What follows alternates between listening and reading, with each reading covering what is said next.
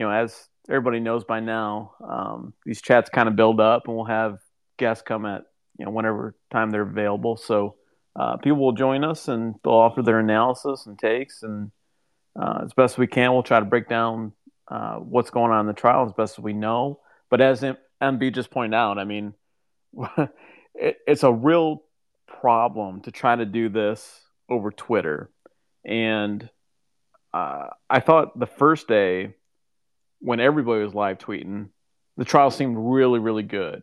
But then we found Leslie, who put out just a huge and awesome tweet thread, who actually attended the trial. And after reading that, I felt like the first day maybe wasn't that good. She described it as really disorganized, which was pretty disheartening to see. But then I think it was the last 2 days, or certainly yesterday, I really had the sense of, oh, this is not going well. And that kind of coincided with these long gaps in the live tweeting. And then, I think everybody kind of had that feeling yesterday where, okay, there's not much happening. That must mean the trial's not going well. But then when we got the transcripts of yesterday, in my mind, the Durham team did really, really well. And then today, so obviously I have the benefit of just seeing most of the transcript through this YouTube stream. Durham team did really, really well today. They definitely prepared for Baker's testimony. They prepped him really, really well. And they crushed it today. I mean, Baker coming out and saying he's 100% confident that Sussman lied verbally to him in that meeting, which is the basis of the charge that he faces. That's huge. I mean, that's okay. So now the lie is really not in question. I mean, they're gonna bring in Bill Priestap and Trisha Anderson, who took notes contemporaneously on that day after talking to Baker, where they note in addition that Sussman said he was not there representing the client. Yesterday, they introduced the text message, which was actually the day before, where it's clear as day. Sussman said he was not representing the client. So that's really not in question. We didn't think it would be even before the trial. Sussman definitely lied. And what also came in today, I thought Baker was a really good witness for Durham. There was several statements that went to the heart of materiality. Baker said at one point, if he had known that this was Clinton or Joffe or the DNC was behind this, he would not have taken that meeting with Sussman at all, and he would not have taken all these steps that he took. So that's huge. That goes right to the heart of materiality. MB, I don't know if you have any thoughts. I'm going to add Ship as speaker to get his thoughts as well. But yeah, MB, go ahead. I agree 100%. I think we all were really worried about Baker because he's been, anything from a bad actor in this to at best just kind of like haphazard. And the fact that he came out and just really laid it down and said things very authoritatively and confidently that we thought he might be mealy-mouthed about is huge for the case. And I think it was Margot Cleveland that said, and if it wasn't, forgive me, whoever I'm misquoting, but said if he could look like a better witness because he's friends with Sussman, because he's got no beef with him, that he sounds a lot more believable because he doesn't have an axe to grind or any political thing, anything like that. That makes what he's saying all the more believable. Yeah. Hey, Ship, I see you just accepted to be speaker. I don't know if you want to jump in with any thoughts that you had from today. What happened today? Yeah. No, it's tough to follow when all you really are looking at is Twitter feeds. I saw, you're captive to the emotions of the writer, unfortunately. And so a little bit, of a grain of salt with some of this, but, I found like 5 or 6 different reporters who are following it. And nobody, though, matches what, Leslie McAdoo Gordon did back on her first day, I think Wednesday, when she was there all day, but she couldn't get back, or maybe Tuesday. I have kind of mixed emotions about the approach that Sussman has taken overall. I didn't like the way they started. And it's like, if it's my case, I just start with Crossfire Hurricane. What was the FBI doing when these materials showed up on their doorstep courtesy of Sussman? They were investigating Trump and Russia. That would have been the foundation for me for why they were material. An FBI agent in there explaining what had started in June or July leading up to what Sussman did in September. Why they started with technical agents and DNS lookup shit, I have no idea. Just, it's like...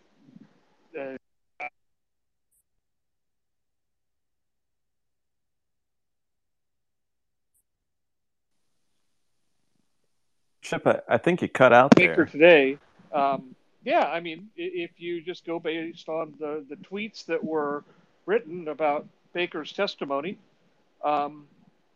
it pretty did, it did pretty well bullseye the materiality issue. I would have acted differently. Well, two things he did. He said, absolutely, he told me he was not there for a client. He said just categorically, even though he'd had various versions of that in different circumstances, he explained a couple of them away, saying he didn't anticipate the question when he was asked by Congress, and that's why he was uncertain of his answer then and didn't recall, and that later on he was able to refresh his recollection by reviewing documents and whatnot. So he was dead certain, and I think probably that text from the night before kind of stands out, because why do you make that representation? Why does Sussman go out of his way? Why does Sussman go out of his way to make that declarative representation in a text and then not follow it up and say the same thing the next day? So Baker, clearly said he followed it up and said the same thing the next day, reinforcing, in my mind, Baker, that he's there just to, assist the FBI and report information that he's come across, not representing any client. And then, as others said, he came back later on to clearly say, had he said that in the text, or had he said that at the meeting, my actions would have been different. My reaction to the information would have been different. I would have treated it differently. I would have handled it differently. So yeah, on those two grounds, what they got out of Baker was good.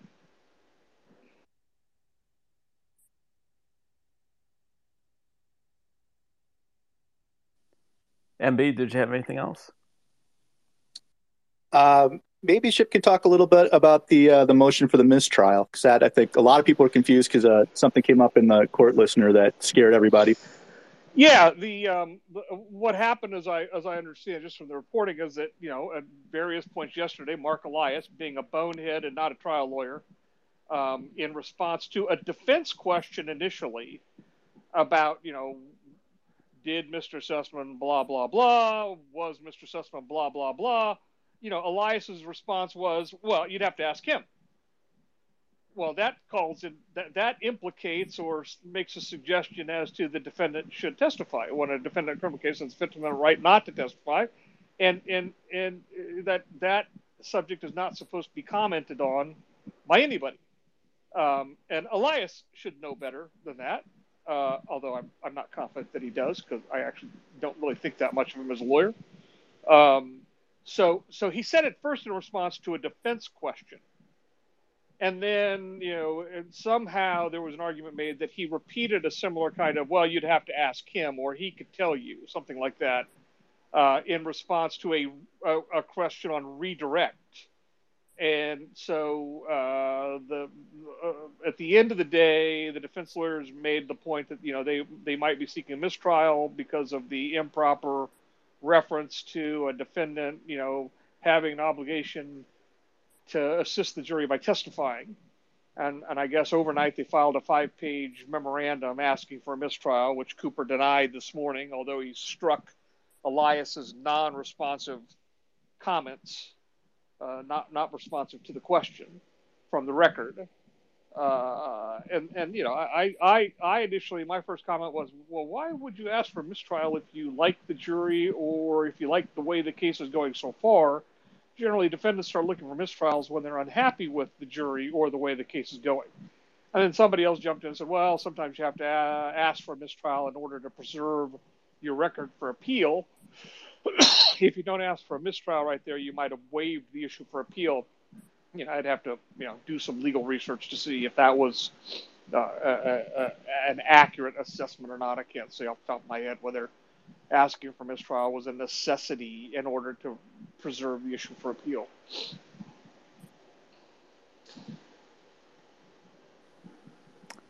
Hey, Cody, what's up, man? Hey, what's up? Came in late, so can you recap like the first couple minutes for us?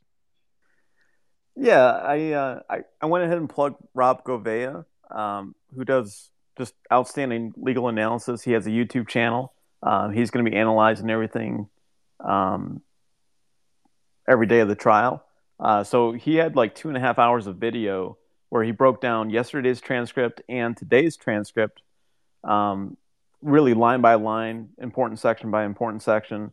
And he was still going when we started this chat. So he's going to be great for everybody that.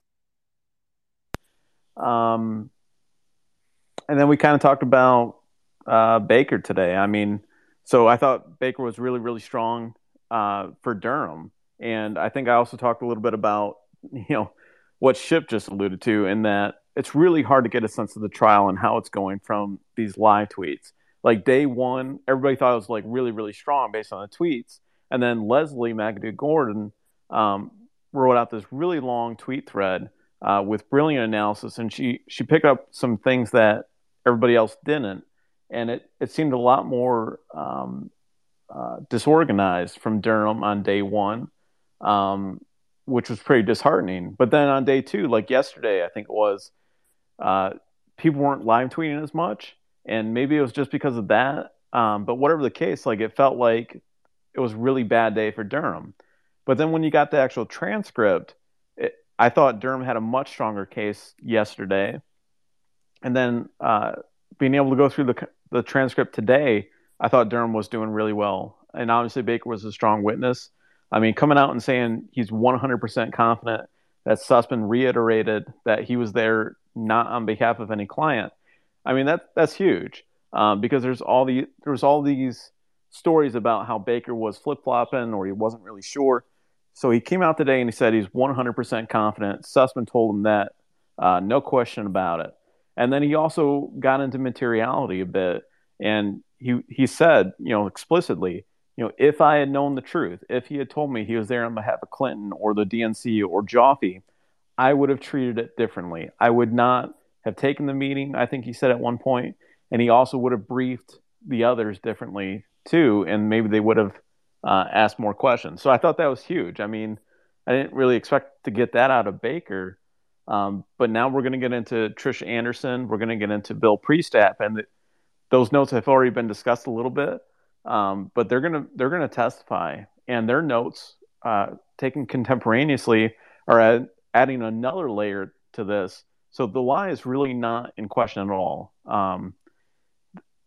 It's all going to be about materiality, and I thought it was huge today to have him on the stand saying, "I would have taken different decisions. I would have taken different steps as the general counsel of the FBI, as the assistant director at the FBI."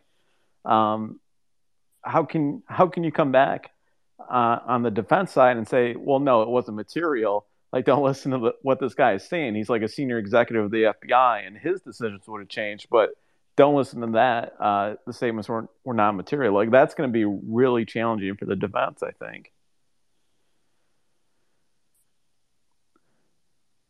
Did you have anything else, Cody or Ship? I don't know if you have any other thoughts from today.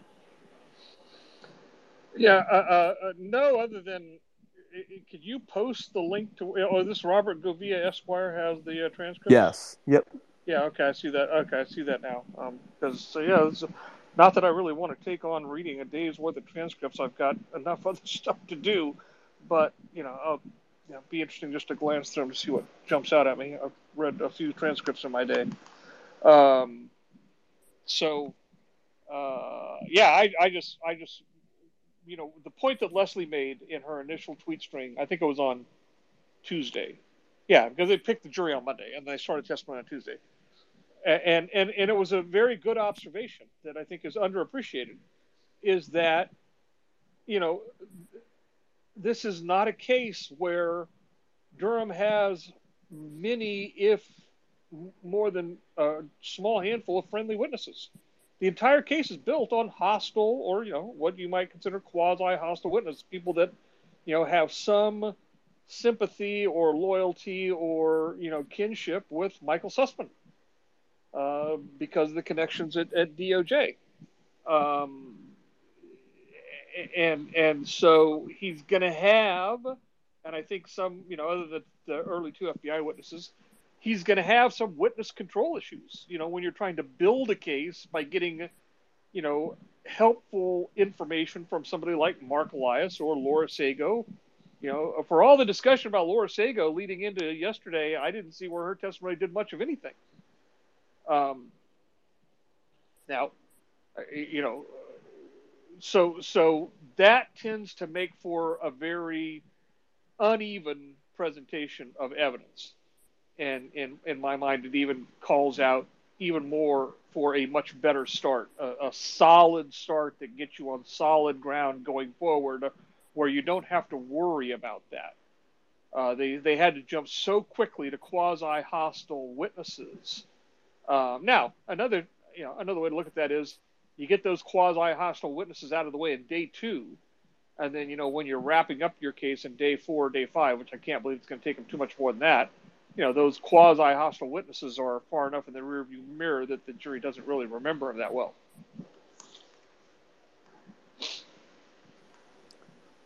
One section that I found really important, really unrelated to the specific trial, I just tweeted it out, but it's this section where Sussman actually brought the names of 3 cybersecurity researchers who supported this allegation or something to that effect. The exact wording, we don't really have exactly what Sussman was alleging or alluding to, but basically he brought 3 names: Matt Blaze, Stephen Belvin, and Susan Landau. And 2 of those would later be quoted in articles about the Alpha Bank server allegations. But Sussman brought those names to Baker in September 2016.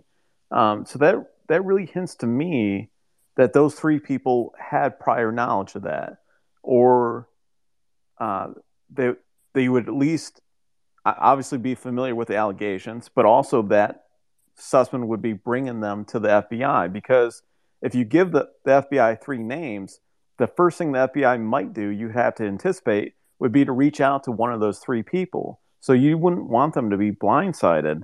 And to have that it's not confirmation, but that strong indication that this might be a little bit broader than at least I personally was thinking. I thought that's pretty interesting. Ship, I don't know if you want to talk about, I think one of the questions that I see most in my DMs right now is, jumping ahead a little bit, if Sussman is convicted on this charge, or let's say even if he's acquitted, how do you see that really impacting a broader, wider case that Durham might be pursuing? Well, to be, frank, at this point, the fact that Mark Elias took the stand and testified, to me, is almost a death knell of a broader case. I didn't see how a broader case would not involve him. He's the link between the private actors and the campaign. And potentially, between the campaign and the FBI, working with Sussman.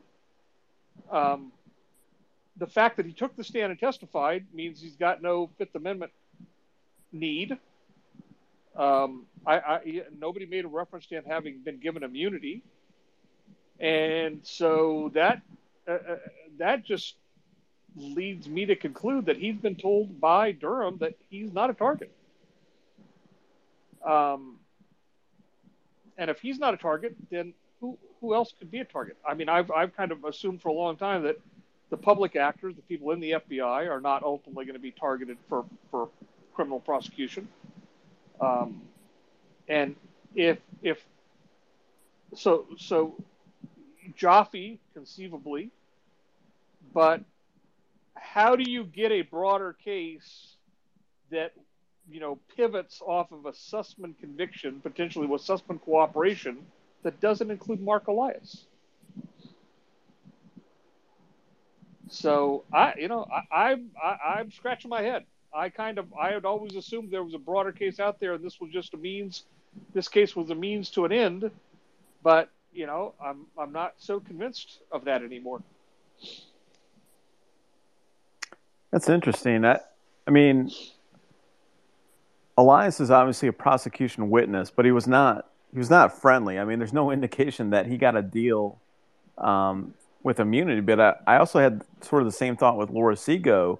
For somebody that got immunity, they really didn't get anything from her yesterday. I know you kind of made the point earlier, but to give somebody immunity and then bring him in, and there's really nothing that she said that was really central to the case or that seemed ultra necessary. She did testify to a certain meeting that she was a part of where Sussman, Elias, and Jaffe were present. So maybe maybe that's it. I mean, I'd hate to think that alone was the basis to give her immunity just to get that point in. That would seem to suggest that Durham's really reaching and really scraping together a case. Yeah, and I mean, that was, I had always assumed that was a meeting that they wanted the testimony about what was said in the meeting. If there was something said in the meeting that was, inculpatory, and that they couldn't get it from Sussman because he was a defense lawyer. They couldn't get it from Jaffe because he's going to assert the fifth, and I assumed they couldn't get it from Elias because he was going to assert the fifth. But Elias didn't.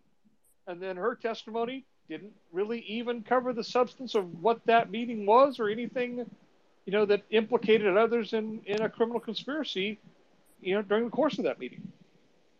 Maybe there's more there. Maybe she's given them more information they just didn't think they needed in this particular trial, so it didn't come out. And, the defense didn't want to touch it, so they left it alone. It's hard to know. But I had assumed that they gave her immunity to get her testimony about that meeting because none of the other three participants would testify, and then Elias gets on the stand and testifies. I guess I've also seen a lot of hand-wringing from, a lot of commenters on Twitter especially, saying, well, it's a D.C. jury and, the judge is letting some of these people sit on the jury, or these other tangential issues are kind of not going in Durham's favor. But, I mean, to my mind, this is actually a pretty simple case, and it's very much winnable. And Ship, I'll ask you to get your thoughts, but, I mean, it's just a false statement case. I mean, for all the noise about all these different elements and pieces to it, this is just a false statement case. And for that, Durham has to show that Sussman lied, and he's done that. And he has to show the lie was material. And as we noted earlier, Baker's testimony today was important for both of those, stating that he would make different decisions. That is the essence of materiality. And it doesn't actually have to change a decision.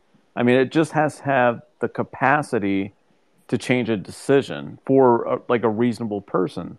So, if they had known that the clients were the Clintons and Jaffe, I think everybody would nod their heads and say, well, yeah, that could change some decisions, especially when the FBI's general counsel is on the stand saying, yes, it would have changed decisions. So, I mean, Ship, do you have any thoughts? Do you think this is heading towards a conviction, or, is there a high likelihood of an acquittal to your mind, or do you have any thoughts on that?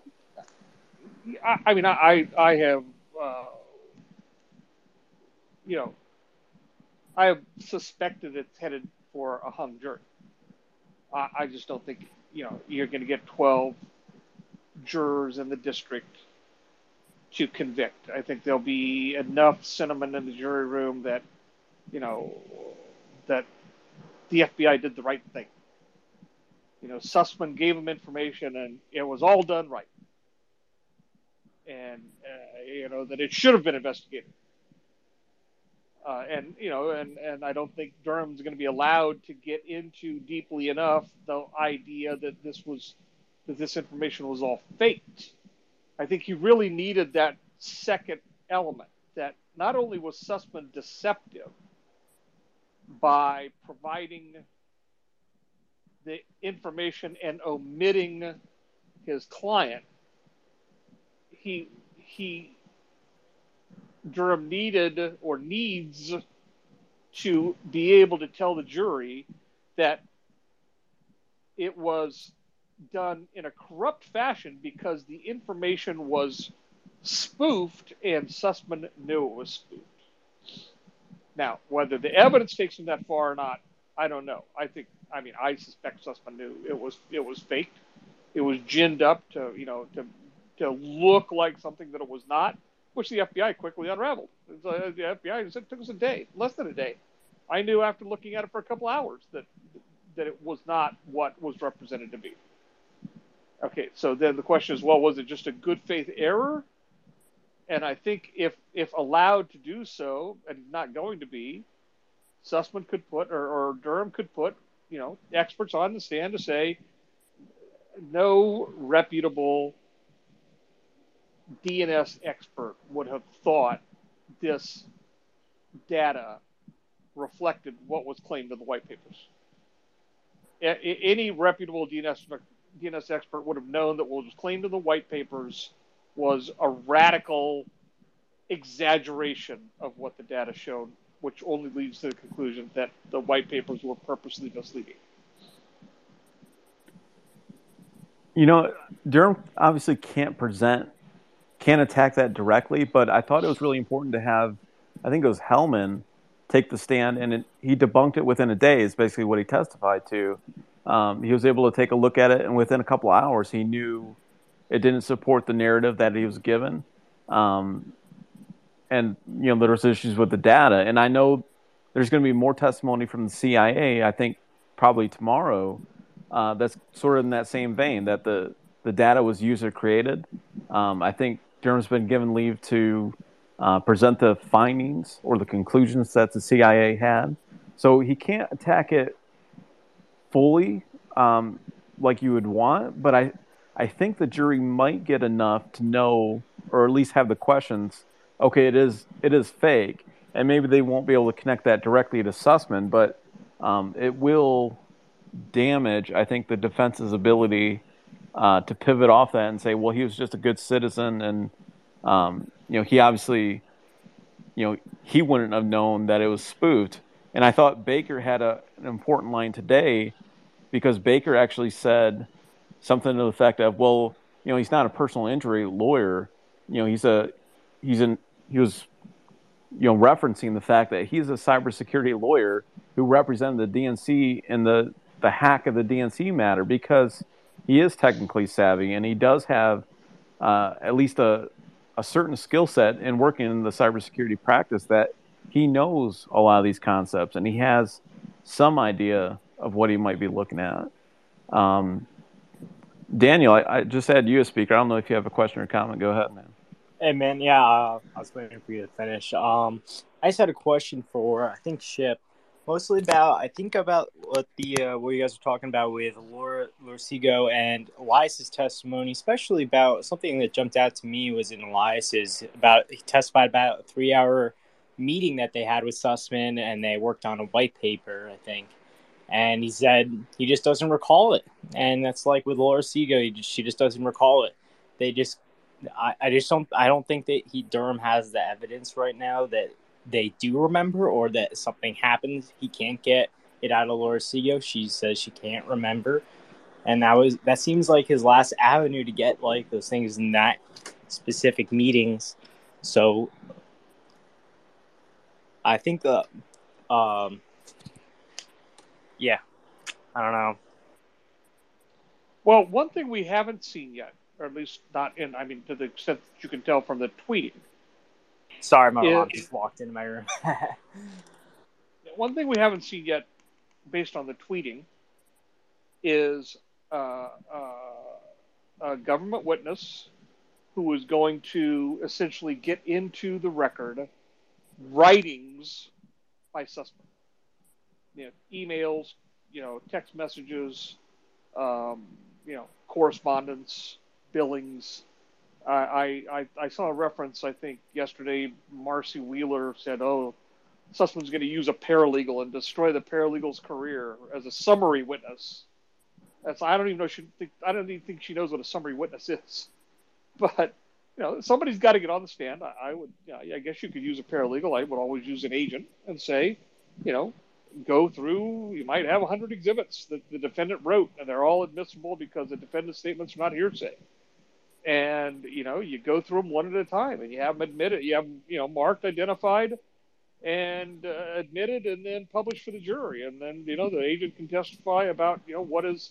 When we say published for the jury, that means it's put up on electronic screens for the jury to read in real time, right, during the trial. It's not like they have to wait until they're deliberating to be able to read the contents of written documents. The documents are put up on video screens for them to see, and then you can use various electronic tools to highlight certain parts of the text, and the witness can sit there and just read from the text. Now, some judges don't like to have a lot of that. It's like, we're not going to waste time reading it. The jury will be able to read it when they deliberate. But I've seen some judges just allow hours upon hours of testimony, which is nothing more than the witness reading the text of written documents that have been admitted into evidence. And I've got to believe there's a lot of that coming, to establish probably, the existence of an attorney-client relationship, and that Sussman was, in fact, acting on behalf of the campaign, and his communications with the campaign prove that. What else is going to be in those writings? That's kind of the $64 question. What other substantive information about this kind of conspiratorial arrangement that Sussman was involved in with members of the campaign staff and others? What kind of or Fusion GPS? What kind of things did they admit to in communication between each other that they never imagined would be read in an open court before a jury? That's always the fun part. I have sort of a question that leads right into that. And so MB actually posted, I think earlier today, some of Sussman's congressional testimony where he states categorically that he was there on behalf of a client. Considering or taking into account the fact that Sussman, can't be forced to testify, how is Durham able to explore that testimony that Sussman gave in Congress in this trial? And I was thinking, one of the things he could do is just have somebody on the stand read that testimony. But how is the jury able to see the significance of it? Well, that's exactly where you get it on. You just have a witness identify the exhibit. It's a transcript from a congressional proceeding. It can be, I don't know, it's probably going to be a self-authenticating transcript. It'll probably be an official certified copy of whatever was produced by the court reporter that did the transcription. It'll have an affirmation or oath page on it that it was testified to under oath, and so it's self-authenticating. You don't need to have a witness testify about what it is. And I had used any number of transcripts in trial where I would read, if it's a two-party exchange, questioner and a witness, question answer, I would read the questions if I was the questioner as the prosecutor, and the witness would read the answers as Sussman. And it would be just as if Sussman was testifying right there in court based upon what he had said under oath in the proceedings before Congress. And the jury would listen to it. And then, the significance of it is essentially, that's what closing argument is for, is to draw the jury's attention to evidence that they heard that maybe they didn't understand where it fit at the time they heard it, but the job of the attorney giving the closing argument is to make the pieces fit together, to bring the various aspects of the testimony and the evidence into focus and show how they fit with one another to tell the story.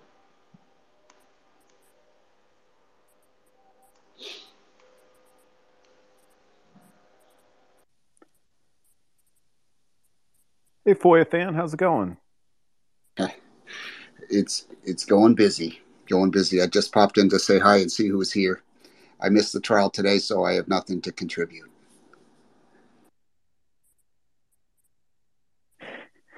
Okay. Well,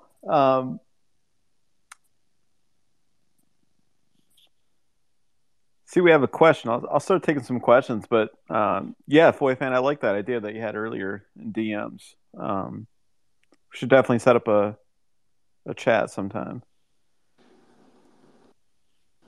Okay, well that I can mention. That Okay. that UNDeadFOIA and I were bouncing back and forth the idea today of maybe having a spaces sometime in the future on the subject of FOIA reform and invite certain people in Congress, their staff, anyone who's running or anyone who's interested in the subject, because obviously our FOIA system is broken. It's pathetic what we have to do to try to get our hands on documents that are supposed to be public and that are supposed to be freely made available to the public. They, especially on the federal level, if it's anything that's at all of a political hot potato, they delay it for years. They redact the living heck out of it, and they come up with every excuse not to produce things. It's pretty pathetic in a country that has a statute that's called the Freedom of Information Act. But that's a subject for another day. Yeah, I can't agree more strongly. I mean, probably 90% of my FOIAs have been at the federal level, and to this day, I have had zero FOIAs processed at the federal level. Every FOIA document I've gotten has come from a state agency or a university or something like that. So I don't even know how many FOIAs it is. Probably 120, 130 FOIAs probably at the federal level, and zero. Not a single one has been processed, which is just insane. Let me mention this. It would be hard for me to imagine, as somebody who worked 22 years in the Department of Justice, it would be hard for me to imagine a worse job in the federal government than having to respond to FOIA requests. It's just like, to me, it would be a mind-numbing process.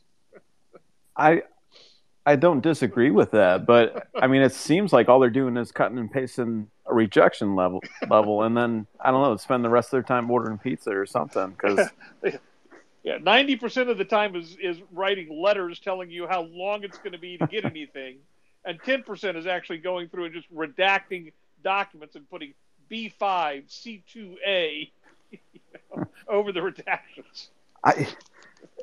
I swear, every time I get a rejection form, it's like they just did like a random exemption generator or something. Like it doesn't make any sense. They just throw up any exemption they feel like. But yeah, FOIA fan, I can't wait to do that chat, and hopefully we get a nice crowd for that one, because it's way overdue. We need some reform there. Hey Robin, I see you are a speaker. I don't know if you have a question or comment. Go ahead though. Hi. Yeah, I do.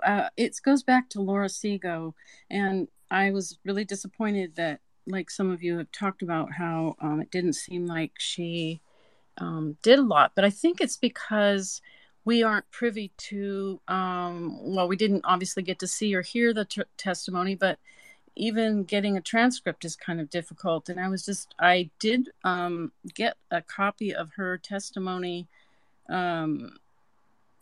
Basically, I think it was from the guy on the YouTube. He has on his mind map or his map thing, he has a link to the testimony there, or to the transcripts, I should say. Anyway, I was reading, and she actually, testified to saying Elias was her main contact about all of this. So she named Elias, and she named all of the guys that are, Sussman, Elias, Jaffe, and I don't know what was the fourth one. There was a fourth one. But anyway, I'm just wondering, will they bring her back at any point? Or is that it for this trial? I know you guys had already talked about that. But because we can't see until you actually start reading the transcript, I mean, there's more in the transcript than obviously was on the Twitter feeds, which was so disappointing. Oh, but yeah. So I'm just curious. Do you know if she could be brought back at any point in this trial? Generally, a witness is either released or subject to recall, because the witness is there in response to a subpoena. So at the end of their testimony, a judge will ask both sides anything further for the witness. And if both sides believe that they're done, that there's nothing more in this case that they want, then they'll just, advise the judge the witness can be released, meaning the witness can go back home, wherever they came from, because many of the witnesses are probably from out of town. But sometimes you'll say, I'd like to have the witness reserved to be recalled later in the case. And then the judge will say, if the judge agrees, most of the time they do, the judge will say, okay, well, you're subject to recall, so whatever hotel you're in, go back there and wait for somebody to call. And would that be addressed in the transcript? Would that be stated there? Usually it's right on the record there at the end of the witness's testimony. Okay, I'll have to look for that then. Yeah, okay. Because it just seemed like, for some reason, it didn't seem like, well, as far as I've read so far, it doesn't seem like the prosecution really asked.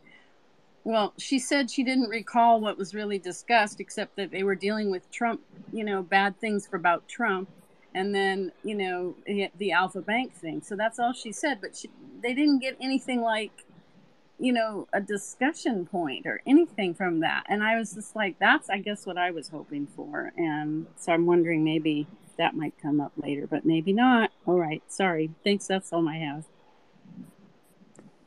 Yeah, no, it's a good question. And we kind of talked a little bit about that earlier. I mean, Durham gave Laura Segal immunity, and it doesn't seem like he got a whole lot out of her testimony other than perhaps mentioning very briefly just this meeting that occurred between herself, Sussman, Elias, and Joffe. And, Ship brought up the point earlier. I mean, they didn't even get into the conversation that was had at that meeting. They just basically left it wide open, and I think they described it very generally as relating to the Alpha Bank allegations. So, yeah, it is a little bit unusual, but we'll see if she pops up further down the road, maybe in other trials or what the case might be. One of the things, to circle back to Elias, he just seems so comfortable with himself and brazen, and like he didn't have a care in the world that he had any kind of liability or danger going on. And he, the fact that he said, not only did I not know that Sussman took these documents or didn't approve of him bringing them to the FBI, I wouldn't have wanted him to, because we didn't want the FBI to have them, because that would slow things down. Well, at the same time, they're moving heaven and earth to push the Steele dossier to the FBI. So Elias is just full of shit, and he's just brazenly saying this stuff, and that's more worrisome than anything. I think that's spot on. And to some extent, I really like the fact that Durham has this trial going on right now, and some of these witnesses are being locked into testimony.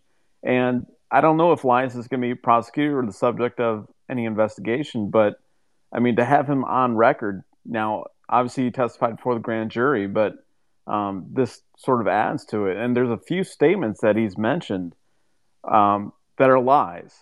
Like, we might not have the evidence to say that they are lies conclusively, but there's no doubt in my mind. I mean, he's lying, right? And I don't know, is there a single text message out there that Durham's going to find someday, or is he going to flip a witness one day?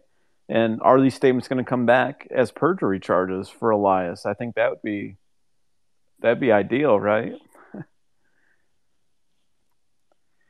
Does anybody else have any questions or anything? If you want to ask a question or if you have a comment, you can request to speak. I'll keep this open for a little bit.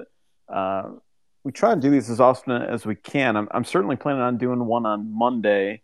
So I'm heading out to Washington, D.C. this weekend.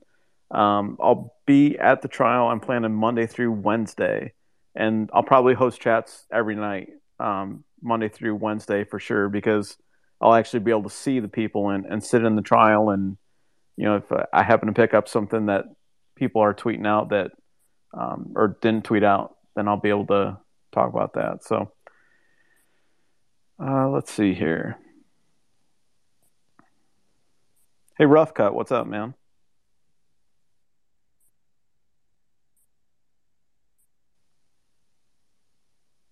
I'm sorry, Rough Cut, what's up? Okay. Let's go to JH. What's up, man? Oh, can you? I guess the quick question question/comment is, I kind of get the feeling that Seago was given immunity, to testify, and then Judge Cooper sort of limited all the possibilities to which she could testify to, and so that their great witness was sort of neutered by the judge, after she was put forward as a witness. So I don't know if that's the case or not, but it kind of seems that way to me. That is a good point.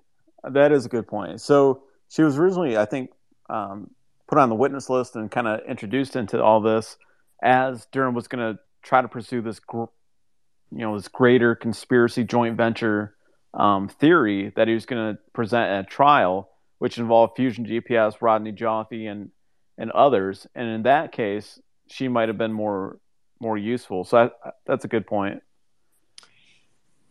Hey guys, this is Rough Cut. Sorry, I was on mute. No problem. What's up, man? Hey guys, like I said, I appreciate you guys doing this. It's pretty awesome to be able to talk about these things and kind of get perspectives. So with Elias and some others, so many of these folks that perpetuated this lie and this scheme are lawyers. And even though Sussman may or may not be found guilty, hopefully guilty, is there any cause, just like Elias has done with lawyers that are representing people, for January 6th and things along that line, is there any cause for anybody to go after his law license and the others that are lawyers for kind of perpetuating this, even though a guilty, they may not be found guilty, just based on the profession, conduct and things along that line? Thanks. Yeah, that's a great question for Ship. I don't know if he wants to comment on that, but it seems like they could face sanctions or at least ethics investigations, even if they're not criminally responsible. Yeah, I mean, they are advocating on behalf of a client. If Sussman, if a bar complaint is made on the basis that he knowingly took false information to the FBI for the purpose of causing the FBI to initiate a criminal investigation, it's an actionable claim. A bar association would probably, if sustained, if factually accurate, the bar association would take, dim view of that, and regardless, well, I guess I shouldn't say that. The outcome of the case will have a big impact on, Sussman's legacy as an attorney going forward. It will, if he's convicted, it will, do great damage to his reputation, which was decent in terms of in the narrow area of specialty that he occupied with a significant government provided expertise as a cybersecurity specialist in sort of the early days of that area of criminal specialty.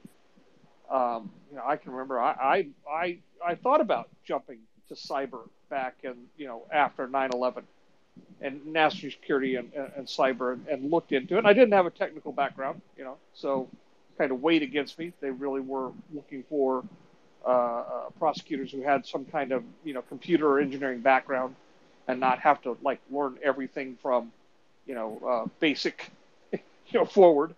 And he had that.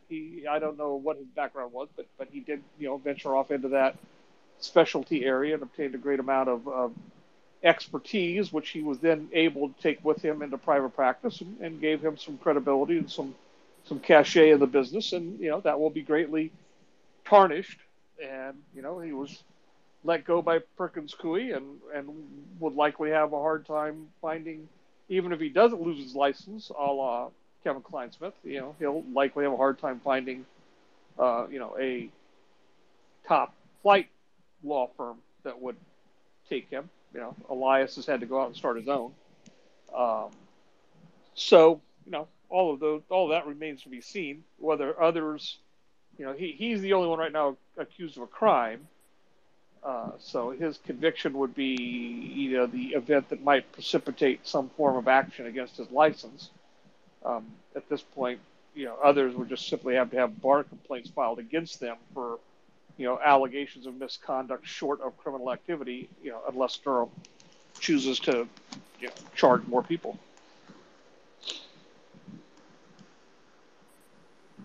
Good stuff. Hey, Daniel, what's up, man? Yeah, I saw another question, I guess. I read that Laura Sega's immunity was trial immunity. So does that mean that Durham hasn't deposed her or interviewed her now without her asserting her Fifth Amendment right? Or is he going to get any of that? Or is it just what she testified at trials? That's all it's going to be. That's trial immunity. I don't know. Just wondering for Ship. Yeah, I'd have to see her agreement to see if she got transactional immunity or use immunity. Yeah, I think it was use immunity, it looked like, so I thought that was interesting.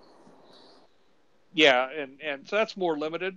She could still potentially face exposure if Durham had, independent evidence untainted by her testimony, which is protected. But yeah, so it was notable. He wasn't able to get her to waive her Fifth Amendment then fully. Yeah. So there would be limits, and again, it's all dictated by the paperwork. And without reading the paperwork, I really couldn't say. Thank you. Honestly, I'd like if anybody. I mean, I see some familiar names on here, people that I'm sure have interesting perspectives to offer based upon, what they have read and listened to over time, and now what they're seeing and hearing in the trial. I think everybody's heard quite enough from me over the last several weeks doing these, so I'm curious to hear from others.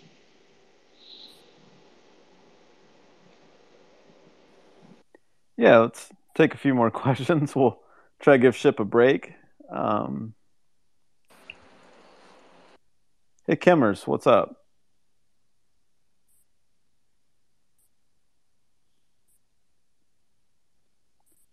Let's see here. Kimmers, I believe your name is. If you have a question or comment, go ahead. Uh-oh. Lost her. All right, let's see what else we got here.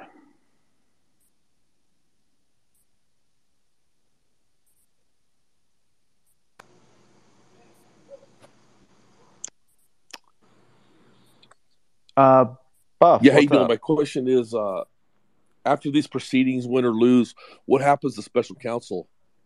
That's all I got. Thank you. Yeah, special counsel Durham's still going to go. He's still got an active criminal investigation that he's pursuing.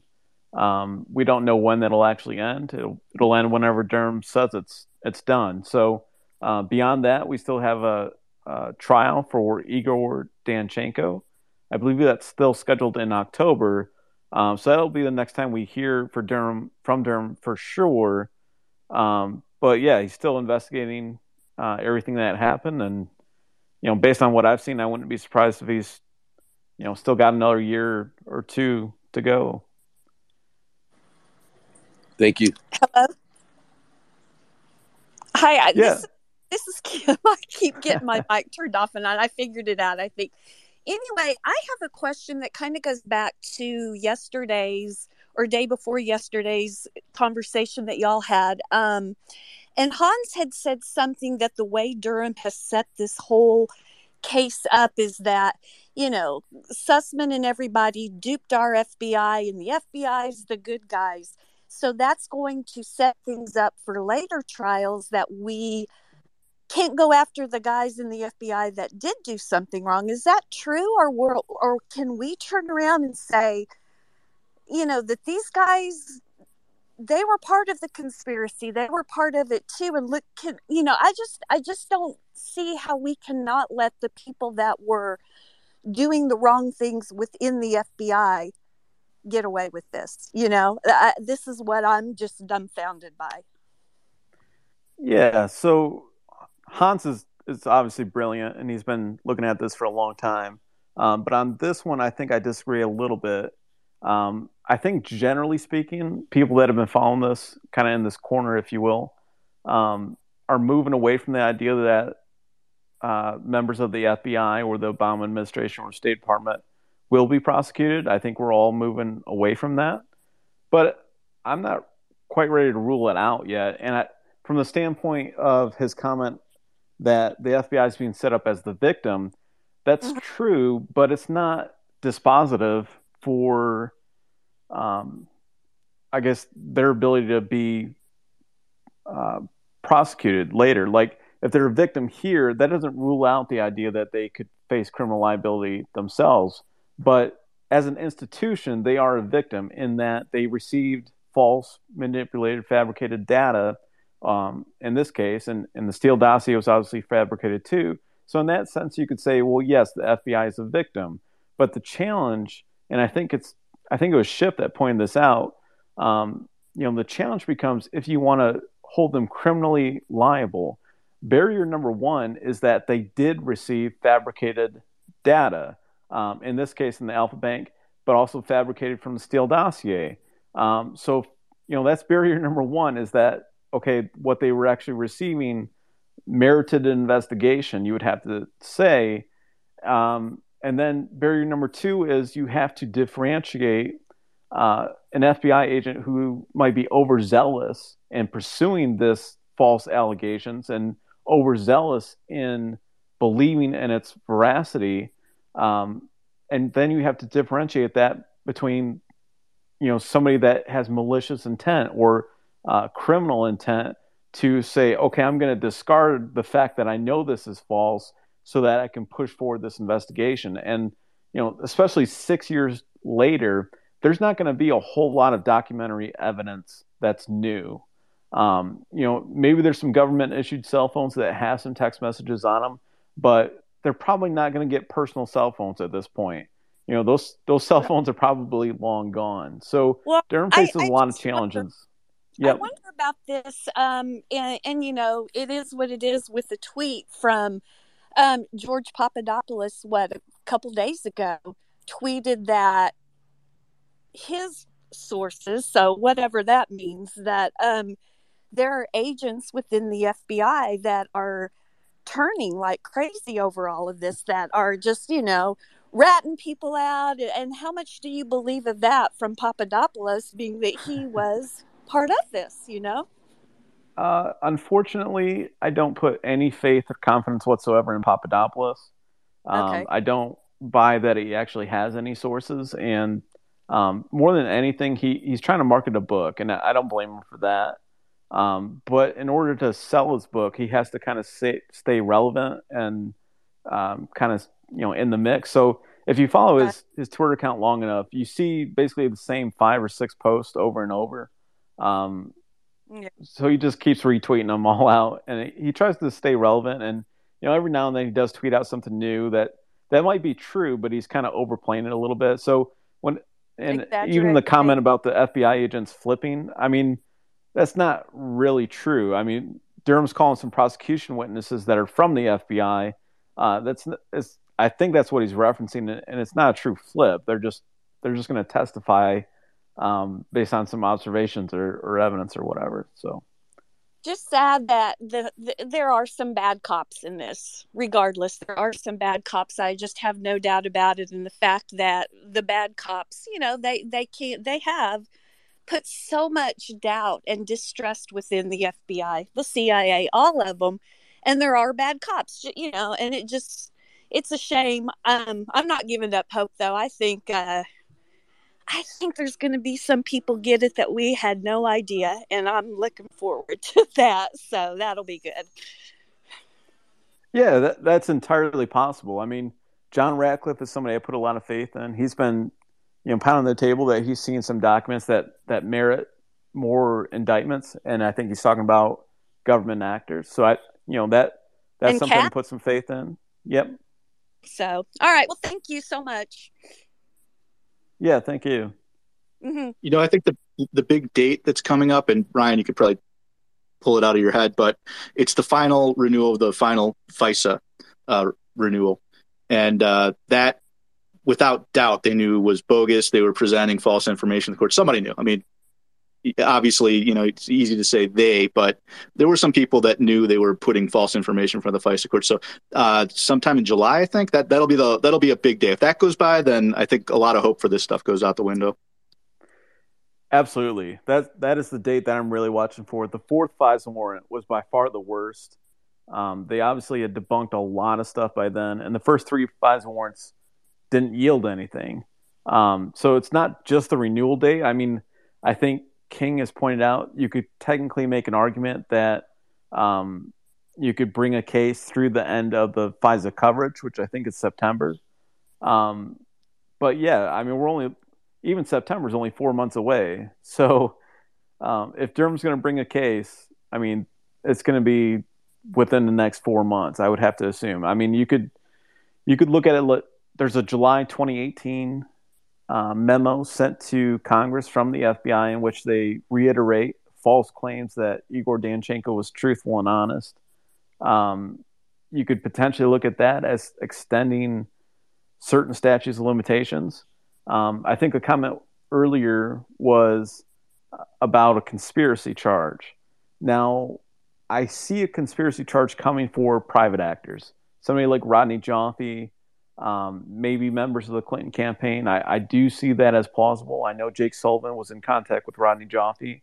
So I see a conspiracy charge there.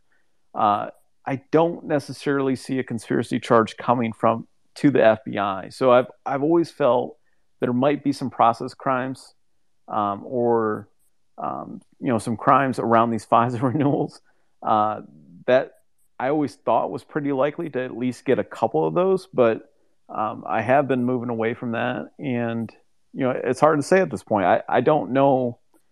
John Ratcliffe says he's got 1,000 documents, and there should be a lot of people indicted.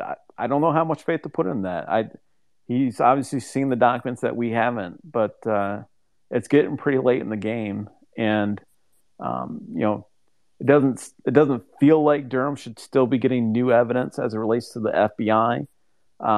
It feels like he should be done with that by now, but who knows? He could still be chasing down some leads.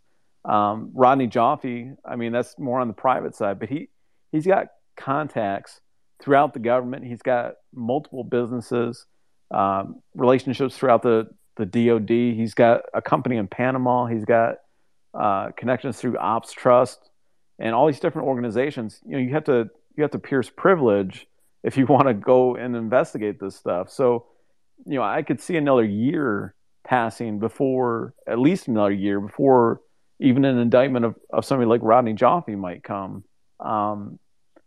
So I don't know. I think it might be a while before we find out, but at least on the government side, I would have to think, next 4 months. Other than Mueller, I mean, Mueller's kind of a separate issue. They wiped out a lot of phones, obviously. We're learning more information as it relates to David Dagan and Manos from Georgia Tech and their assistance that they provided to Special Counsel Mueller. And, the question's out there. I mean, all these text messages that were wiped, do those contain contacts with Manos and David Dagan, or do they have the body of work that those researchers provided, or don't they? And we'll see, I guess. I don't know. Sort of rambling with that one. But MB or Cody, do you guys have anything else before I take a couple more? We haven't talked much about Rodney Joffe today, and it just kind of occurred to me reading through all this that win, lose, or draw, this jury could walk away going, why isn't Rodney Joffe the one on trial here? Because that guy seems to be just, what's going on with him. And I think some of the stuff that came out about his handling agent in Grasso, and we kind of speculated that it was just a theory, but maybe he pushed all this information through Sussman so that it would get back to him, knowing that the FBI would go to him as the DNS expert. And that would be incredible. I would think Durham would have figured that out by now, but if that happened to be true, that's pretty crazy.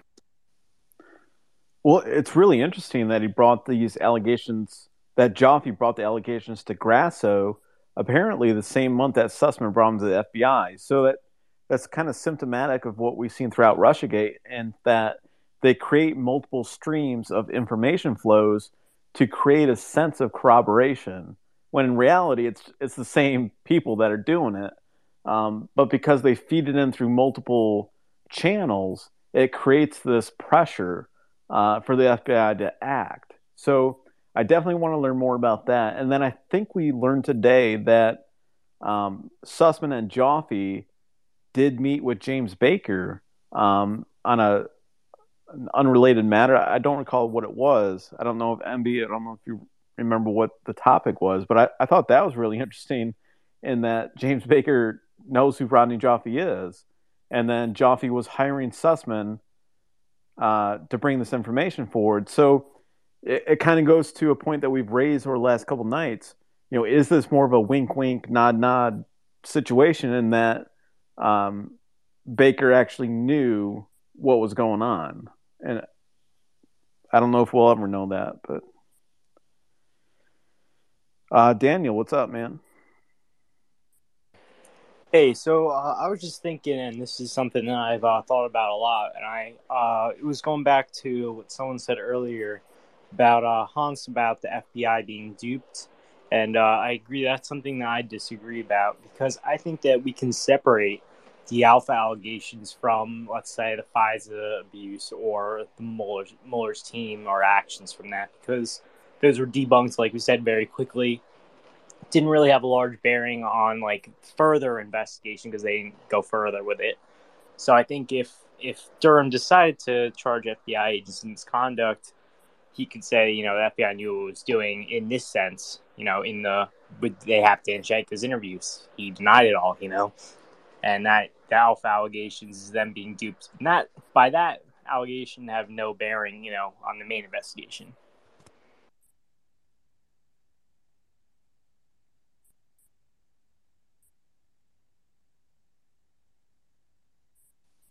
Yeah, I think you made some good points there. I have to agree with that. Let's see. JH, what's up?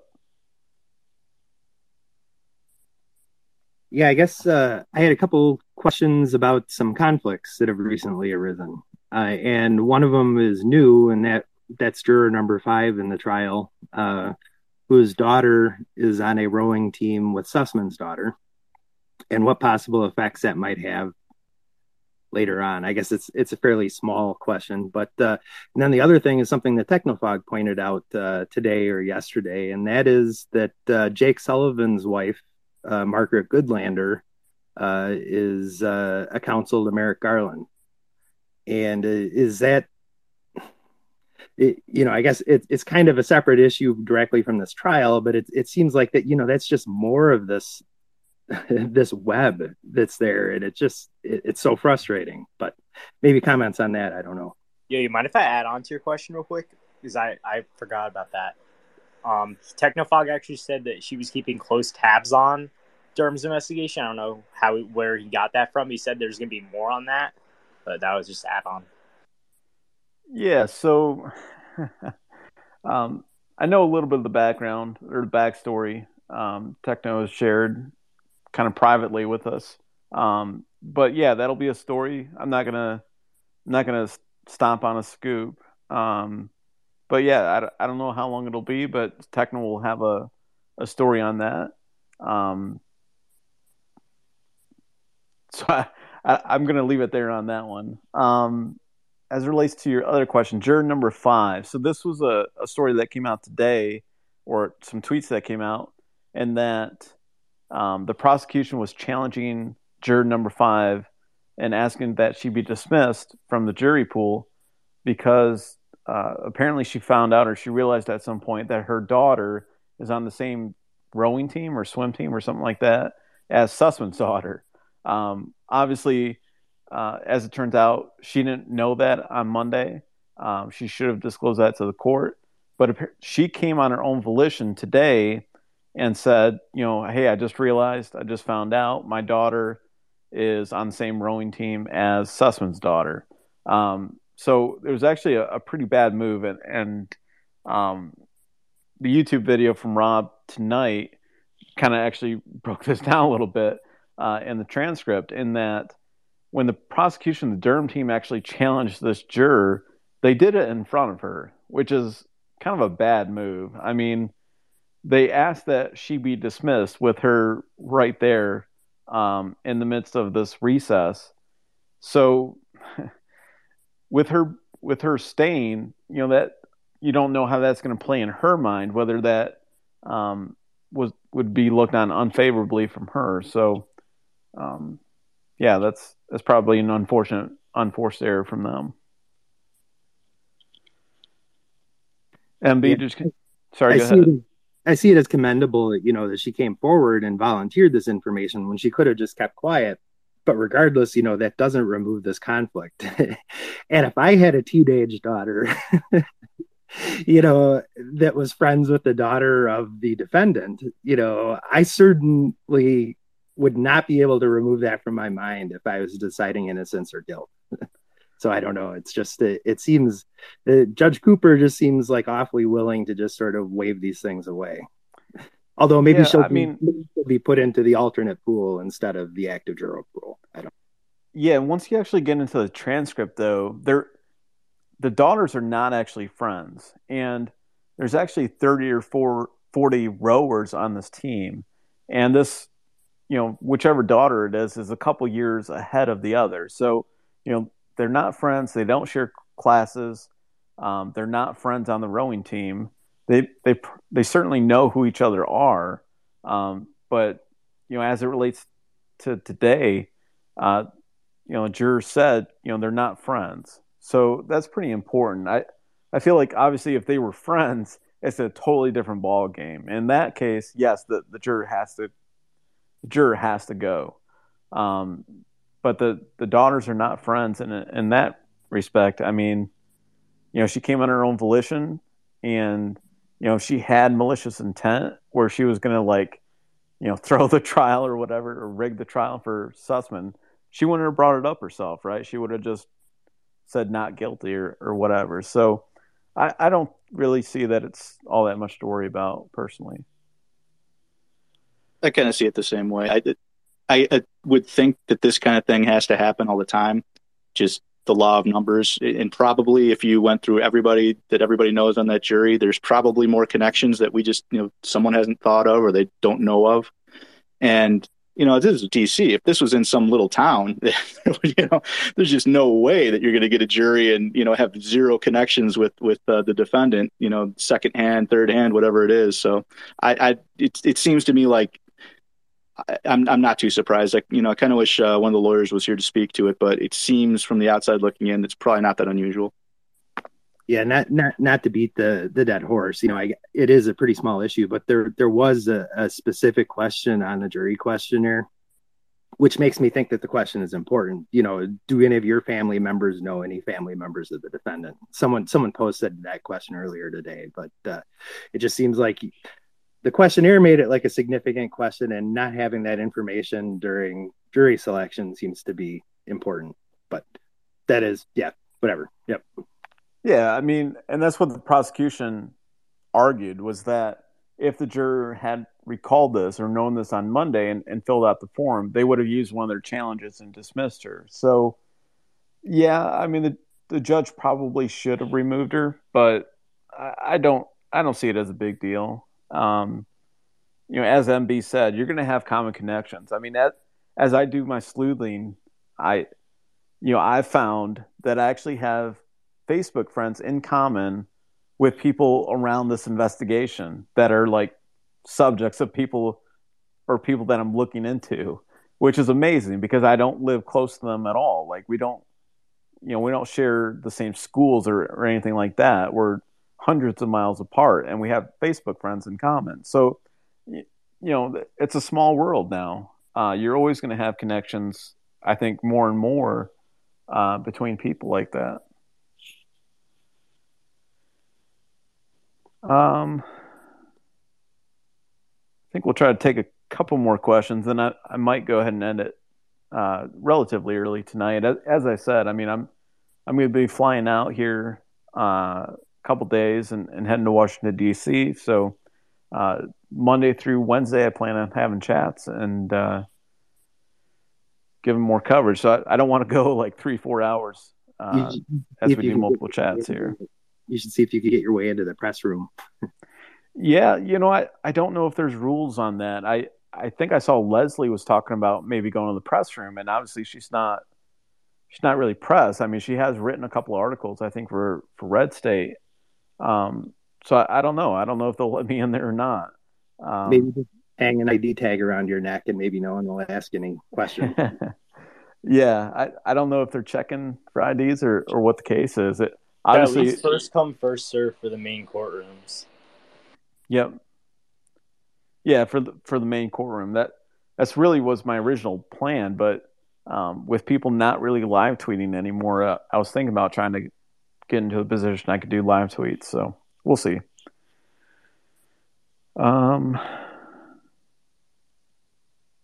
see here. Hunter's laptop. What's up?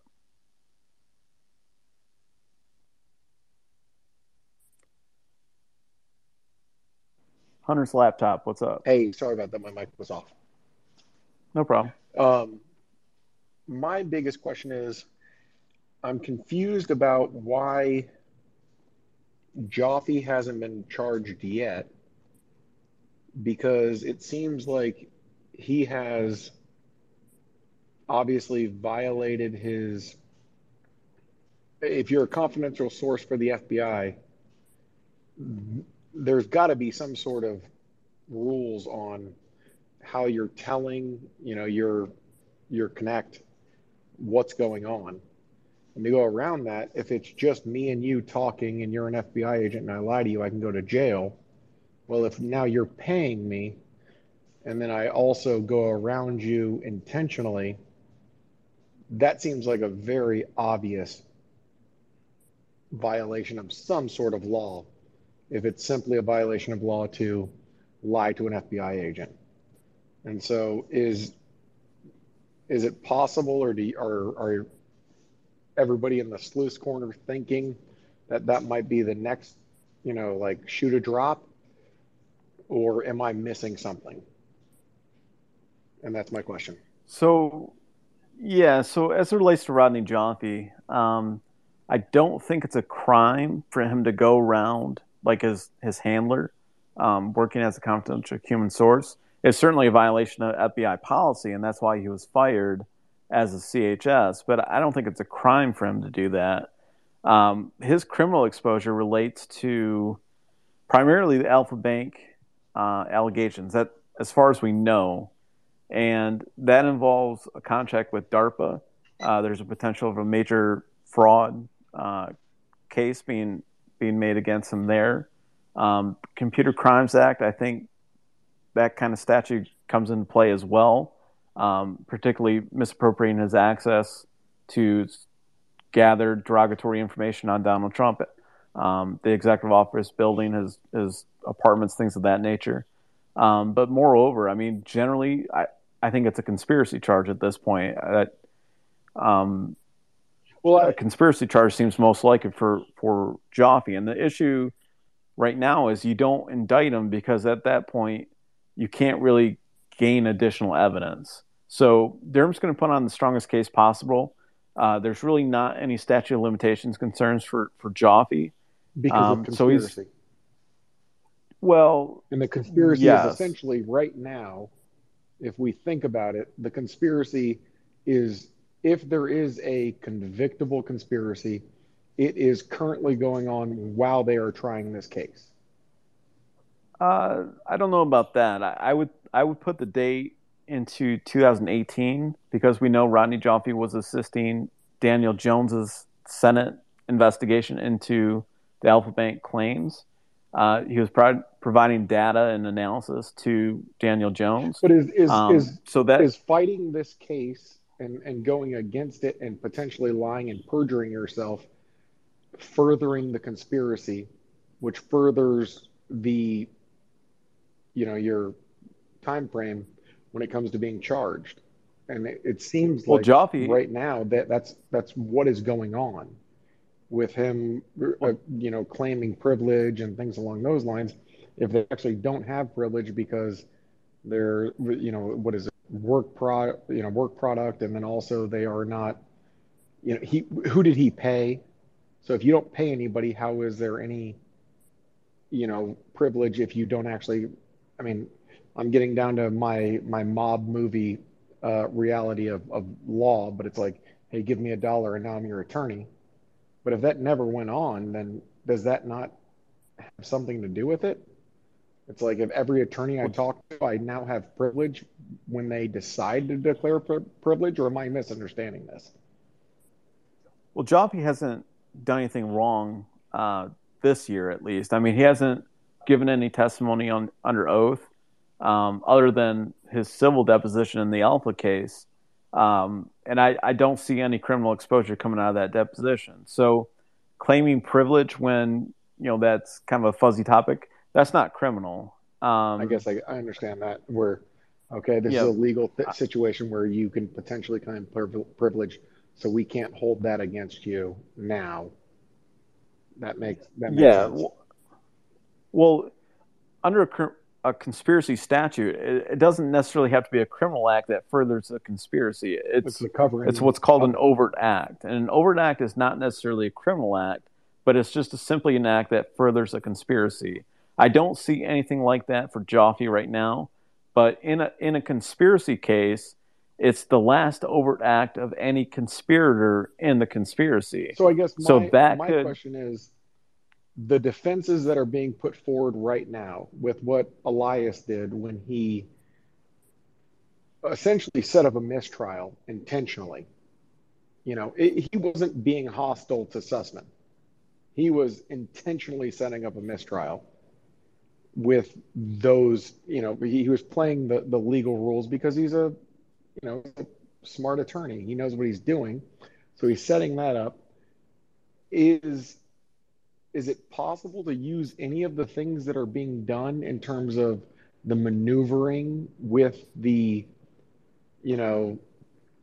calling on, like trying to hold back documents, and then we find out that those documents should not be withheld? Is that ever a potential place to go, you are futuring the conspiracy because we're prosecuting the conspiracy? Now you are doing everything you can to block it in ways that are not, true. You're just making bullshit up. You're saying that it's for one thing and it's not. Is that not a continuance of the conspiracy? No, I don't believe so. I think maybe, this is definitely a legal question, but if he perjured himself in the Alpha deposition in furtherance of the conspiracy, that should be an overt act. Okay. If that's my interpretation, but I'm not a lawyer, so we can definitely track that one down because it is a really good question. But I would think that if he had to lie in that deposition to keep the conspiracy going, then that I would think would be an overt act. And the big problem is proving it's a lie. And it really comes down to the definition of overt too. So it has, that's got some sort of clarity to it, I guess. But and there's nothing like that that's going to come out of the Joffe deposition from the Alpha case because he took the fifth on pretty much everything. Yeah, but I'm talking about his what he did in the trial, where he, that was an intentional act by him, and I don't think anybody that looked at it was like, oh, now Joffe and Elias are enemies, and Elias is coming after him. That was, okay, I'm going to try to blow this whole trial up, and this is the best way to do it. And at some point, it's Yeah, like, how do you use the law in your favor? And then there should be a point where, like, okay, now you are obstructing the law by doing these games. But I guess that's just me being idealistic. Yeah, I don't see anything like that coming out of anything that Elias did.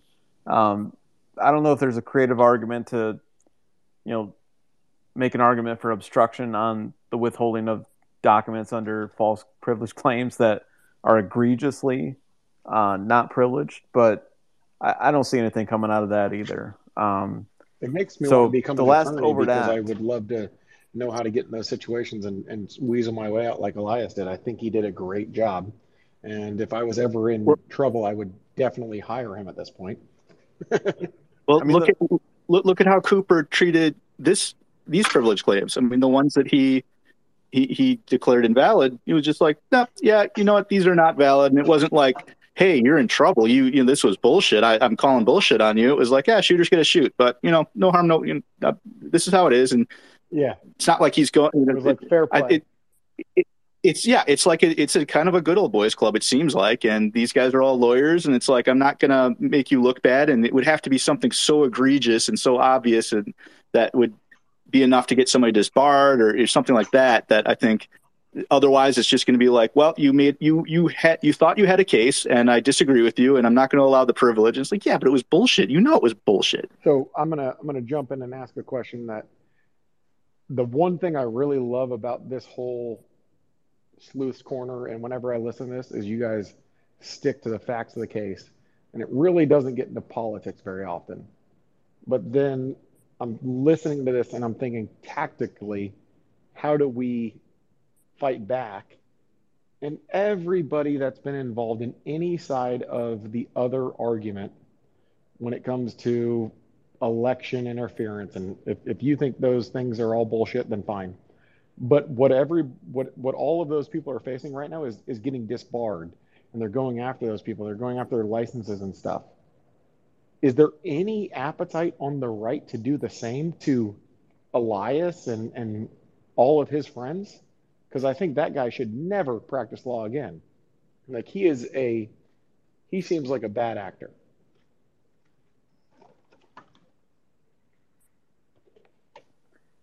yeah, I mean, I don't know. I can't really speak to the appetite of, conservative movement or anything like that. I don't see anything right now that would challenge Elias's ability to practice law.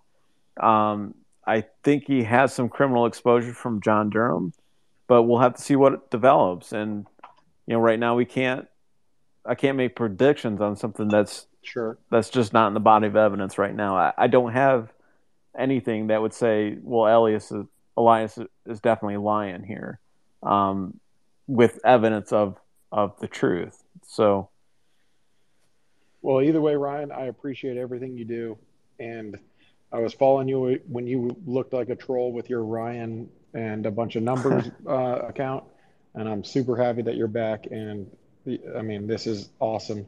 I think this needs more exposure every time. Last time I got on here, I said, how do we make a podcast out of this?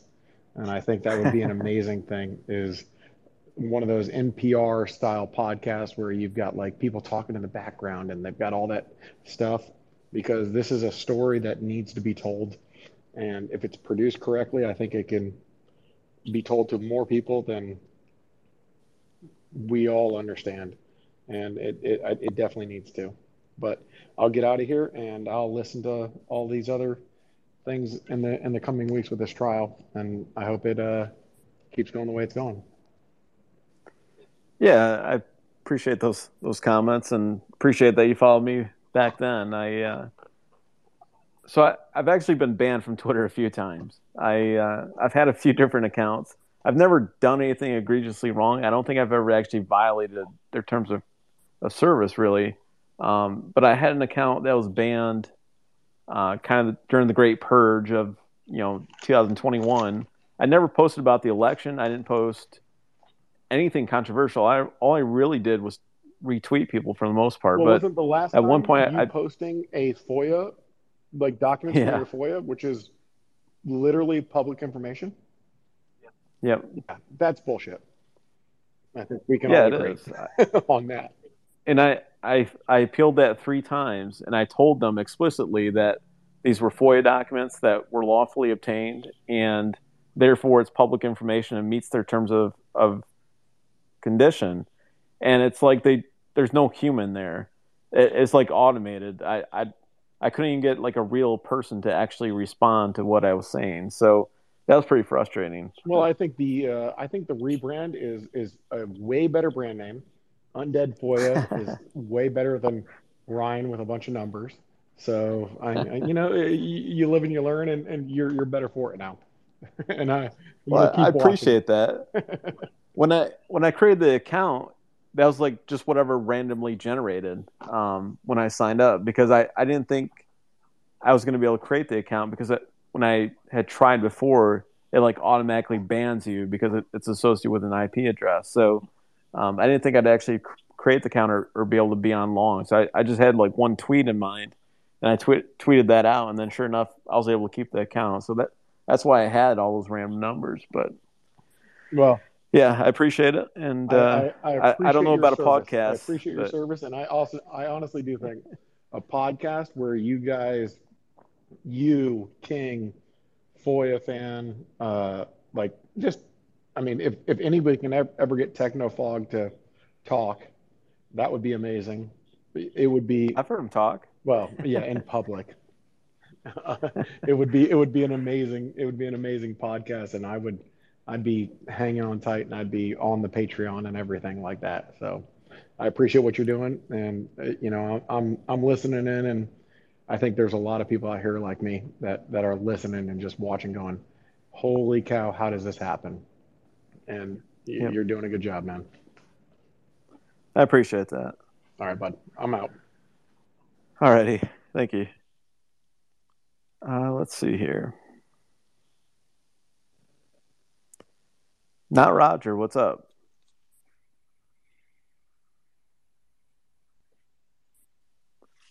Not Roger. What's up? Yeah. Thanks for letting me speak. Just with regard to that juror thing, I don't know if you've read Jonathan Turley's recent articles. It's kind of interesting. Tale of Two Trials, and he points out the difference in how Cooper is treating this situation versus, when conservatives are being prosecuted. It's kind of interesting. But I had posted a tweet after Ship had talked about potentially bringing in, Durham will bring in evidence from the communications that Sussman had. And it brought up a question in my mind. Were any of those pieces of evidence covered in the Limine pre-trial motions, or was that limited to other stuff? In other words, are we going to see some significant evidence that may sway the jury towards conviction? So that's one question. The other one, kind of tangential, is, Seago and Elias both testified with the grand jury, and you would have thought that they wouldn't have been brought to the trial if their grand jury testimony was the same as what we heard in the trial. And I know even Ship kind of was a little bit kind of confused as to why we even had that. Just wondering what you guys' thoughts on that are. Finally, the Monaco shenanigans on cyber prosecutions, will that have any impact if we find that, Jaffe was spoofing data, or is that going to affect something else? Yeah, so I got a little hot under the collar on this one. So Department of Justice put out some updated policy in that if you misappropriate access, but you're acting in good faith for like security research or something like that, as long as you're acting in good faith, they're not going to prosecute you. even if you abuse your access or basically hack somebody. So yes, I think that has the potential to impact John Durham. I was thinking more specifically of the EOP contract that Rodney Joffe had. So Joffe was authorized to look at the White House data. That related to a 2015 hack. And after that, Joffe got access to monitor those data streams. Now, what he ended up doing was he was researching that data stream to look for derogatory information on Donald Trump. That's one of the things that he did. So that would seem to strike at the heart of what this new guidance from the DOJ is going to rule out, because it's going to be really hard to prove that Rodney Joffe was acting in bad faith when he started looking for derogatory information. I mean, Joffe's going to be able to say, well, I had a security concern or, something like that. And that's going to provide him some cover in that. I don't know. I don't know if that's going to impact John Durham or not. That's one of the things that I saw as a potential predicate offense of a conspiracy charge was like a computer crime, which is a separate statute, but is considered a predicate offense for a conspiracy. And, it's going to provide a little bit of cover to the people at Georgia Tech, I think, or some of the other people that are around this case. More specifically, though, I think it relates to Rodney Joffe. So I don't like the ruling at all, or I don't like the policy. I think it's my opinion that it is directed at John Durham, and I hate that. So I forgot what your first two questions were entirely. I don't know if you want to repeat those. Yeah, just the evidence that Shipp had said might come into the trial related to Sussman's communications that tend to support the charge that Durham's bringing. Was there stuff in Limine that prevented that type of evidence from being introduced? Sussman's communications, or do you recall? Yeah, so the motions in limine, the portions that were granted was excluding any communications that Sussman was not party to, with and there was just a handful of exceptions, like the emails from Fusion GPS telling certain reporters to do stories on the Alpha Bank allegations. Those are coming in, but other allegations that were going to support this joint venture conspiracy, those are going to be excluded. So that was kind of central issue there. So the final question I had was, when we were reading about how John Durham had the grand jury and that they've locked in people's testimony, so you don't have to worry about Baker or somebody coming in and this totally, saying something different. But, that brings up a question. They had Elias and Ciego in the grand jury, and if Elias said he didn't remember in the grand jury, why would they bring him in again? Or if he didn't say I don't remember, how could he change his testimony? Same thing with Ciego. It's a puzzle to me that they would put them in the trial if the grand jury testimony was as weak as what we saw in the trial. Yeah, so I think there's obviously some portions that were not helpful to Durham, but I think those witnesses were brought in for very specific purposes. So Elias was brought in to talk really about the billing records, and also he established the fact that the Clinton campaign had knowledge and interest in the Alpha Bank allegations, and he also confirmed that for the court records that they hired Fusion GPS. So that's important. And then from there, we have Laura Siegel from Fusion GPS confirming that the Clinton campaign, they were working on the behest of the Clinton campaign to advance these Alpha Bank allegations. And she also testified to a very specific meeting between herself, Sussman, Elias, and Rodney Joffe, in which Alpha Bank allegations were discussed. So they didn't go down the rabbit hole because they're not real favorable witnesses for Durham.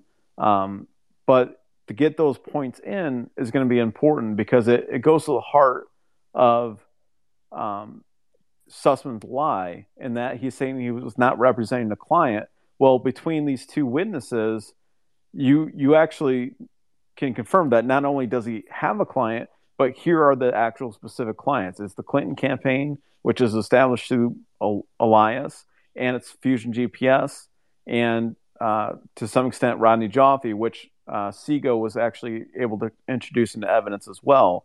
So that's the whole reason that those two witnesses were brought together, because now there's really no question that Sussman lied, and the case from here out is just about materiality. So you think the trial's gone the way Durham was hoping it would? It seems from some of the backseat driving from legal people like McAdoo and others that, the prosecution hasn't really necessarily done a good job dramatically in terms of who goes first and the questions and making sure the jury doesn't get bored, all of that stuff. Do you think that that it's going the way Durham hopes? Yes. Certainly today and yesterday, Durham has had a couple really strong days. You get a better sense in actually reading through the transcripts, but the questions flow really well. They're managing the witnesses really, really well. I did read the thread from Leslie McAdoo Gordon, and I think she had a lot of valid points on day one. So day one, I think, was a little bit more disorganized.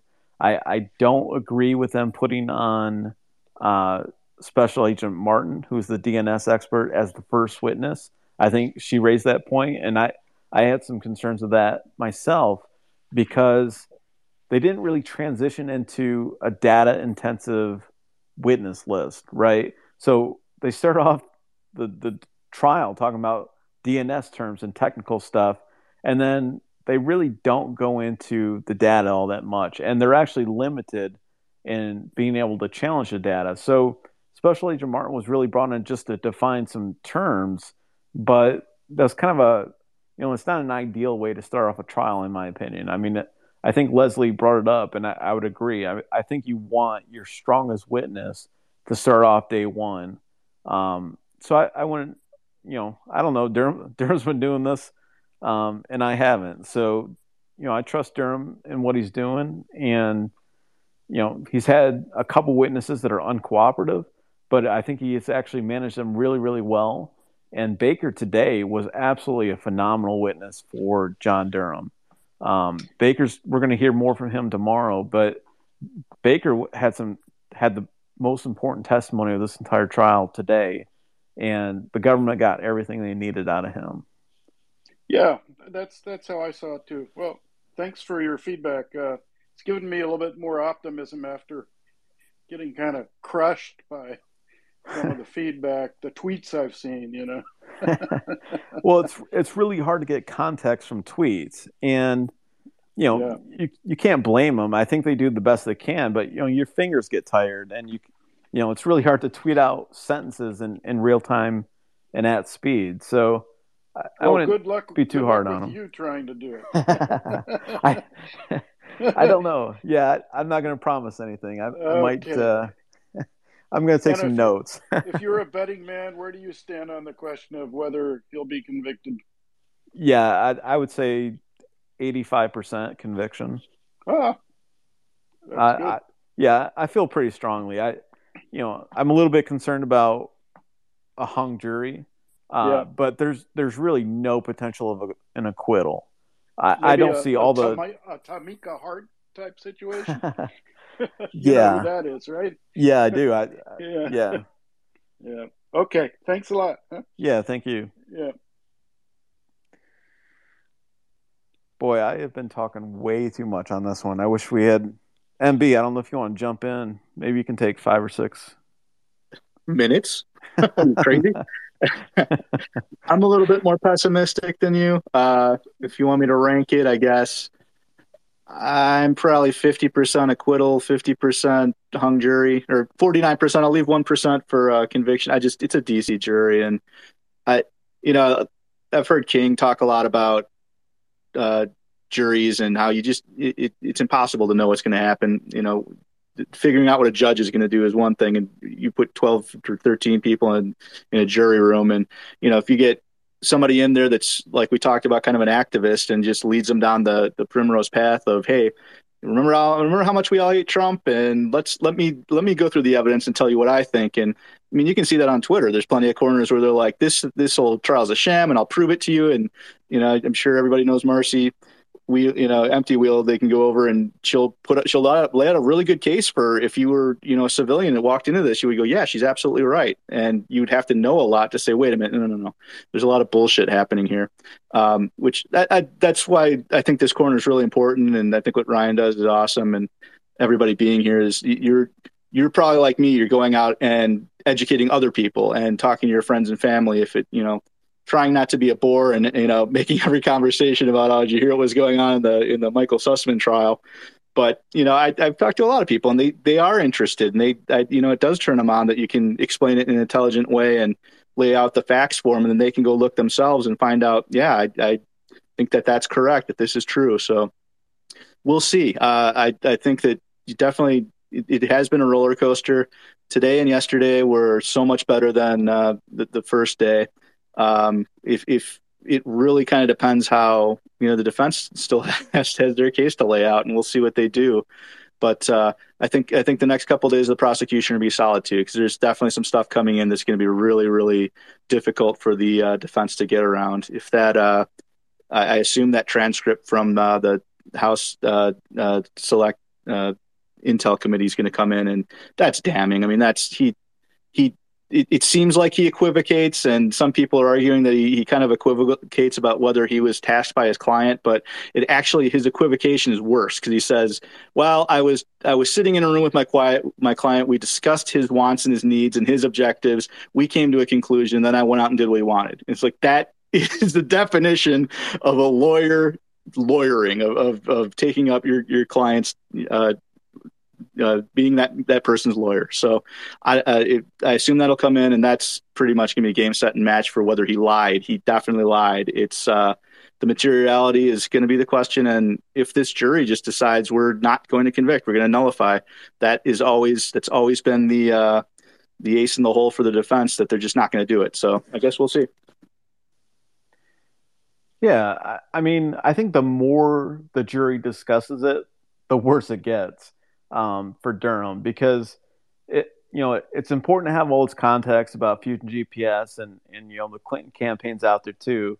But if they keep this simple, and especially they really emphasize some points in their closing arguments, it becomes a really simple case. I mean, it's just a false statement case. I mean, there's not a whole lot going on here. The lie is not going to be in question, and Durham can make that point really simple. The lie's not in question. Sussman lied. Point number one. So then point number two is just materiality. Did it impact the decision? And that's the question they have to pose it as. If they go off in closing remarks and they're outlining Fusion GPS and Clinton and motivations and stuff, then you give the jury a lot to talk about, and they have to go through all this evidence, and then they have the potential of going off track. But if you keep this narrow and focused on the false statement in closing remarks and really narrow the case back down, I think you get a much higher likelihood of a conviction.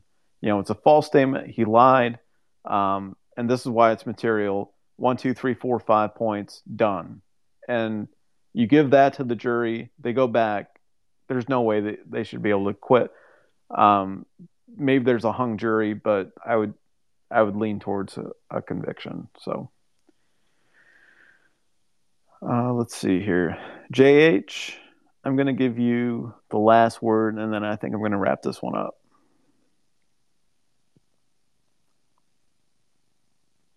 JH, what's up? I was just going to add a little context to that DOJ guidance sort of policy thing that they did here today. on computer intrusions, and it would just, anybody that's sort of interested in that topic should take a look at the case of Aaron Swartz, who was an MIT student that basically was driven to suicide by the Department of Justice for accessing documents in good faith. And to see them, this was 2013 that he killed himself, but to see the Department of Justice just sort of flippantly change policy like this is outrageous, in my opinion.